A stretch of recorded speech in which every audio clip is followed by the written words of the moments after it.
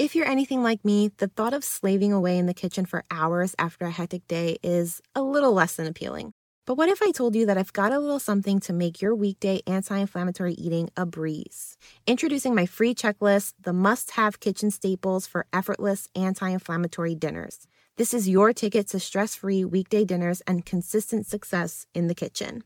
Imagine not having to deal with last-minute grocery store runs or staring at your pantry in exhaustion. Imagine coming home from a demanding day, effortlessly whipping up an anti-inflammatory meal, and still having time to unwind, relax, and catch up on your favorite shows. All you have to do is head over to betterwithcarbo.com/checklist and claim your free copy of this invaluable resource. Let this checklist be your guide to transform your kitchen into a haven of effortless anti-inflammatory cooking and well-balanced meals. Get ready for a life where weekday anti-inflammatory eating is not just easier, but it's downright delightful. Your journey to a healthier, more vibrant you starts right now. Hello, and welcome to another episode of the Inflamed in the Brain podcast. I'm Chrissy, your host, and I'm so excited about this episode. I know I say this about a lot of episodes, but I'm really excited about this one because this is all about bread. I am dedicating this episode to all of my bread lovers out there because that is literally all we're talking about today. I love bread. I mean, really love bread, like Oprah level love bread. My husband is Italian, and when we would sit down for Sunday dinner at his mom's house back when we were dating, his grandfather would show up with 2 loaves of Italian bread. One for me and one for everyone else. It was a joke, but yeah, I love bread that much. When it comes to inflammation, there's a few reasons why bread isn't considered that great of an option. And we'll talk about all of those reasons today, and you'll understand why people tend to stay away from bread on an anti-inflammatory diet. But before you tune me out or decide to listen to another podcast because you love bread too much and you're not ready to hear all of the bad things about bread, stay with me. You know your girl's always about finding ways to have that happily ever after. And I want you to have that bread and eat it too. It's really important for you to make a well-informed decision, so I want to clarify all the differences between the common types of bread, what happens in our bodies when we eat bread, but I'm also giving you 3 options to make eating bread a possibility for you because remember, it's not about depriving ourselves of our favorite foods, but it's about finding smart ways to enjoy them. So plug in your earbuds and let's get into it. I'm Chrissy Carbo, registered dietitian and host of the Inflamed in the Brain podcast. Here we cut through the confusion and complexity of inflammatory health to deliver straightforward, bite-sized strategies and information you can easily apply to your life. Not too long ago, I was lost in a sea of information, overwhelmed by the challenges of inflammation. But through years of trial, education, and self-discovery, I learned to break free from the chaos of fad diets and cultivate a practical anti-inflammatory lifestyle that not only helped me stabilize my own diagnosis, but thrive with it. Whether you're an autoimmune warrior or simply seeking a healthier, uncomplicated life, you found your tribe. Join me as we explore realistic strategies that can make a profound difference in your life. So if you're ready to embrace a simpler, healthier way of living, you're in the right place, my friend. Let's dive in, learn, and grow together. Welcome to the Inflamed in the Brain podcast. Let's get started. All right, first let's talk about all the differences between the breads you usually see at your supermarket. Seriously, there are so many options out there, it can make anyone's head spin. We've got white bread, wheat bread, whole wheat bread, whole grain bread, and then there's multigrain bread. So first, in general, when it comes to making bread, you use flour. And it's wheat kernel that's made into flour and used to make all kinds of bread. Doesn't matter if it's white bread or whole grain bread, wheat kernel is processed, turned into flour, and used to make bread. The whole wheat kernel is made up of 3 parts, the endosperm, bran, and germ. Now, depending on what part of the kernel is used or left out to make the flour, that will determine what kind of bread it is. And when it comes to whole wheat flour, all 3 parts of the kernel are used to make the flour. An easy way to remember this is whole in the name whole wheat means that the whole kernel is used. Now, don't confuse whole wheat bread with wheat bread. Wheat bread is made using refined wheat flour, which means that the germ and bran portions of the wheat kernel are removed. If you take the processing a step further and then add a bleaching agent to the flour to make it white, then you have white flour to make white bread. Now, I got some bad news for all my white bread lovers out there, but white bread is probably considered to be the least nutritious of all of the breads. I know, I hate to be the bearer of bad news, but I really do want you to make the most well-informed decision. And when it comes to white bread, because the bran and the germ portions of the wheat kernel are removed in order to make the bread, it has very little to no fiber and nutrition.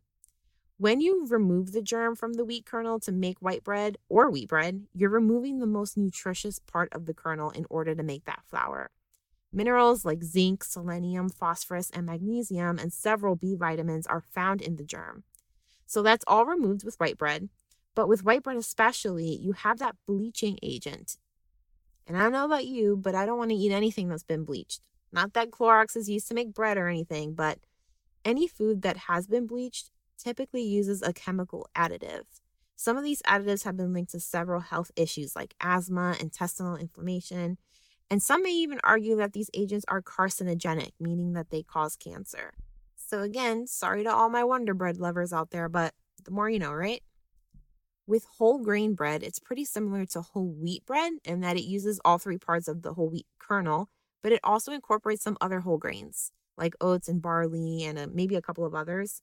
But some of these brands may even use and promote their bread to have whole seeds in it, like flax seeds and pumpkin seeds, which is great because you have extra fiber and healthy fats like omega-3 fatty acids. And with whole grain bread, it's typically considered to be healthier than wheat bread and even whole wheat bread because of the additional grains and the extra fiber and nutrients. Some of these grains and seeds may also add a little bit more protein to your bread, which I always think is a good thing, especially when you're eating something carb heavy like bread. Now that you know what whole grain bread is, what's the difference between whole grain and multigrain? The big difference between whole grain bread and multigrain bread is that multigrain bread may be using refined grains instead of whole grains. And remember, with refined grains, a big chunk of the nutrition is removed. So if you have a multigrain bread that you like, you can take a look at the ingredients list, and if you see the word refined, you know they're using refined grains. Okay, so we got the different breads down, right? Now, why does bread have this reputation of being unhealthy? There's a couple things to consider here. The most known reason why people consider bread to be the enemy is because of the carb load. Bread specifically, the refined ones, is considered to be a high glycemic food, meaning that when you eat it, especially alone, it will cause a high spike in your blood sugar and consequently a high spike in insulin levels. Now, this is a natural thing that happens in our body when we eat any kind of carb, but with high glycemic foods, these spikes are higher than they should be. And when you eat these kinds of foods regularly or consistently, these spikes happen regularly and consistently. And that's when you start seeing things like insulin resistance, systemic inflammation, weight management issues, and cardiovascular disease. And this is probably the most commonly known reason why people tend to stay away from bread and consider it to be a problematic or bad food. Another thing to consider is that bread has gluten in it. And the problem with gluten is that it triggers the release of zonulin. Zonulin is a protein that is made by the intestinal and liver cells and is responsible for increasing intestinal permeability. We talked about intestinal permeability in an earlier podcast episode that I'll link to in the show notes, but essentially intestinal permeability is the more specific term for leaky gut, where the tight junctions that form the lining of your gut open and foodstuff can leak through. And leaky gut has been linked to all sorts of fun things like inflammation, autoimmune disease, fatigue, allergies, and that's just naming a few. And the issue here is that when we eat bread, which has gluten triggers zonulin to release, and zonulin will signal the tight junctions in your gut to loosen up, resulting in leaky gut. Picture the tight junctions of your gut like the interlace that forms when two hands are holding.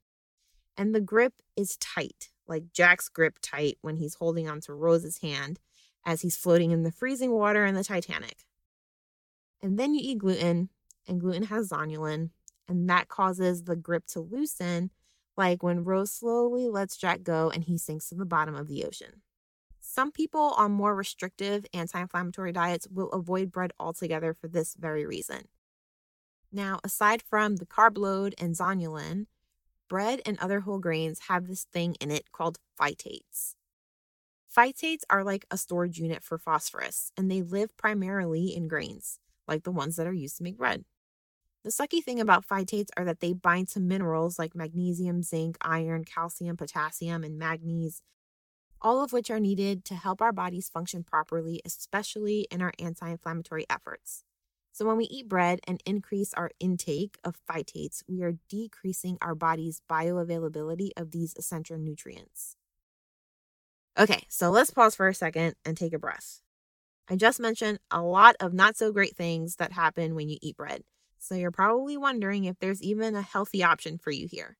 Should you go gluten-free? The thing with gluten-free eating is that some people say they're going to do a gluten-free diet to avoid all of the inflammation that's associated with gluten, which, okay, that's great for you, but at the end of the day, they end up eating a bunch of gluten-free packaged stuff that's still high glycemic because that gluten-free stuff is still made with a lot of refined gluten-free flours. And that's not really solving anything because you're still triggering inflammation by the elevated blood sugar pathway that we talked about earlier. Now, there are some people with celiac disease who can't tolerate even the smallest amount of gluten without causing lots of damage to their gut. So for those guys, gluten is definitely not an option for you. However, if you don't fall into that category, there are a few things that you can do to enjoy a slice of toast in the morning. The first option I got for you here is sourdough bread. Sourdough is good for a few reasons. We talked a little bit earlier about the impact gluten has on our gut. Well, with sourdough bread, the dough goes through a fermentation process, which activates certain enzymes that can break down the gluten, resulting in a lower gluten load and less digestive issues. The reduction in gluten depends on how long the bread has been left to ferment. The longer the fermentation process, the less gluten the bread may have. And this is kind of hard to know when you're buying sourdough at the grocery store, so just keep that in mind. We also talked about how bread is considered to be high glycemic, meaning that it will cause your blood sugar to rise along with your insulin. And if this happens for a long period of time, meaning that you eat a lot of bread on most days, you're increasing your chances of running into issues caused by insulin resistance. With sourdough bread, the bacteria that rise from the fermentation process eat the starch in the bread for fuel, which means that sourdough bread is lower carb and won't cause your blood sugar to rise as much as regular bread would. The fermentation process with sourdough also slows the rate of which carbs break down into sugar. So compared to regular bread where carbs break down to sugar relatively quickly and this causes your blood sugar to rise quickly, this process is slowed when the dough is fermented. And then finally, when it comes to phytates, the fermentation process in sourdough bread also reduces the pH of the bread, which makes it more acidic. This naturally activates enzymes that break down and reduce the levels of phytates in the bread. So when we're talking about how phytates in bread bind to essential minerals, robbing you of those health benefits, you don't have to worry about that so much when it comes to sourdough. All right, so sourdough is great. What about another option? You can also consider sprouted grain bread. This kind of bread is made from grains that have undergone a soaking process. This makes it a bit easier for your body to digest the carbs, potentially saving you from any stomach troubles that's sometimes associated with bread indulgence. The sprouting process also kickstarts the breakdown of carbs, positioning sprouted grain as a potentially lower glycemic option. This would help mitigate the significant blood sugar spikes that come with eating more traditional refined grain bread. I do have to say, though, that the research around sprouted grains reducing gluten content isn't as solid. Some studies suggest that sprouted grain bread has a lower gluten load, while other studies propose the exact opposite. In my perspective, if you can tolerate gluten and enjoy sprouted bread, go for it. And when it comes to phytates, research does say that sprouting grains activates phytase, which is the enzyme responsible for breaking down the phytate. So similar to sourdough, sprouted grain bread is typically categorized to have fewer phytates in it, which means that your body isn't competing with phytate to absorb those essential minerals like we talked about earlier. Now, let me keep it real with you for a sec. At the end of the day, bread is still bread. Even if you're opting for a lower glycemic option like sourdough or sprouted bread, it's still a carb, and if eaten alone, it can spike your blood sugar. So my last tip for you here is meant to help you keep things in check and avoid those sugar spikes that pave the way for inflammation. You want to balance out your bread with two sidekicks, protein and fat. Something as simple as an egg can be both protein and fat, and that can help you balance out your blood sugar when it comes to eating a slice of bread. Plus, when you pair your bread with a fat and a protein, you're avoiding what I call post-carb blues. These are those moments when you feel hungry or tired way too soon after eating a bunch of carbs. I also refer to this sometimes as the itis, where you feel really sleepy after you eat something super carb heavy. So that is a wrap for today's episode. I really hope that I answered all your questions around bread. And if I didn't, let me know. You can find me on Instagram at BetterWithCarbo. I'm happy to continue this conversation with you. I know that I needed this episode because I even get lost in the sea of different breads at the supermarket. And there are 2 key takeaways that I want you to walk away from this episode with. First one being that no matter what bread option you choose, remember that bread is still a carb and ultimately needs to be balanced out with healthy fats and protein in order to keep our blood sugar and inflammation in check. The second thing here is that a gluten-free diet necessarily won't save you from inflammation. So many people hear about how gluten can contribute to inflammation, so they decide to eat a gluten-free diet. But these gluten-free diets are still high in gluten-free flour products that are high glycemic. So you're still triggering those sugar spikes that set the stage for inflammation through other pathways. The take home here being, unless you've got celiac disease where your immune system is triggering inflammation in your intestines when you eat gluten, feel free to experiment with sourdough or sprouted grains, and remember, balance out these breads with a fat and a protein. If you found this episode helpful, please share it with a friend, leave a review wherever you're listening, and subscribe so you don't miss out on any of our anti-inflammatory combos. Check out the show notes for the links that I mentioned in this episode. Until next time, guys, same time, same place.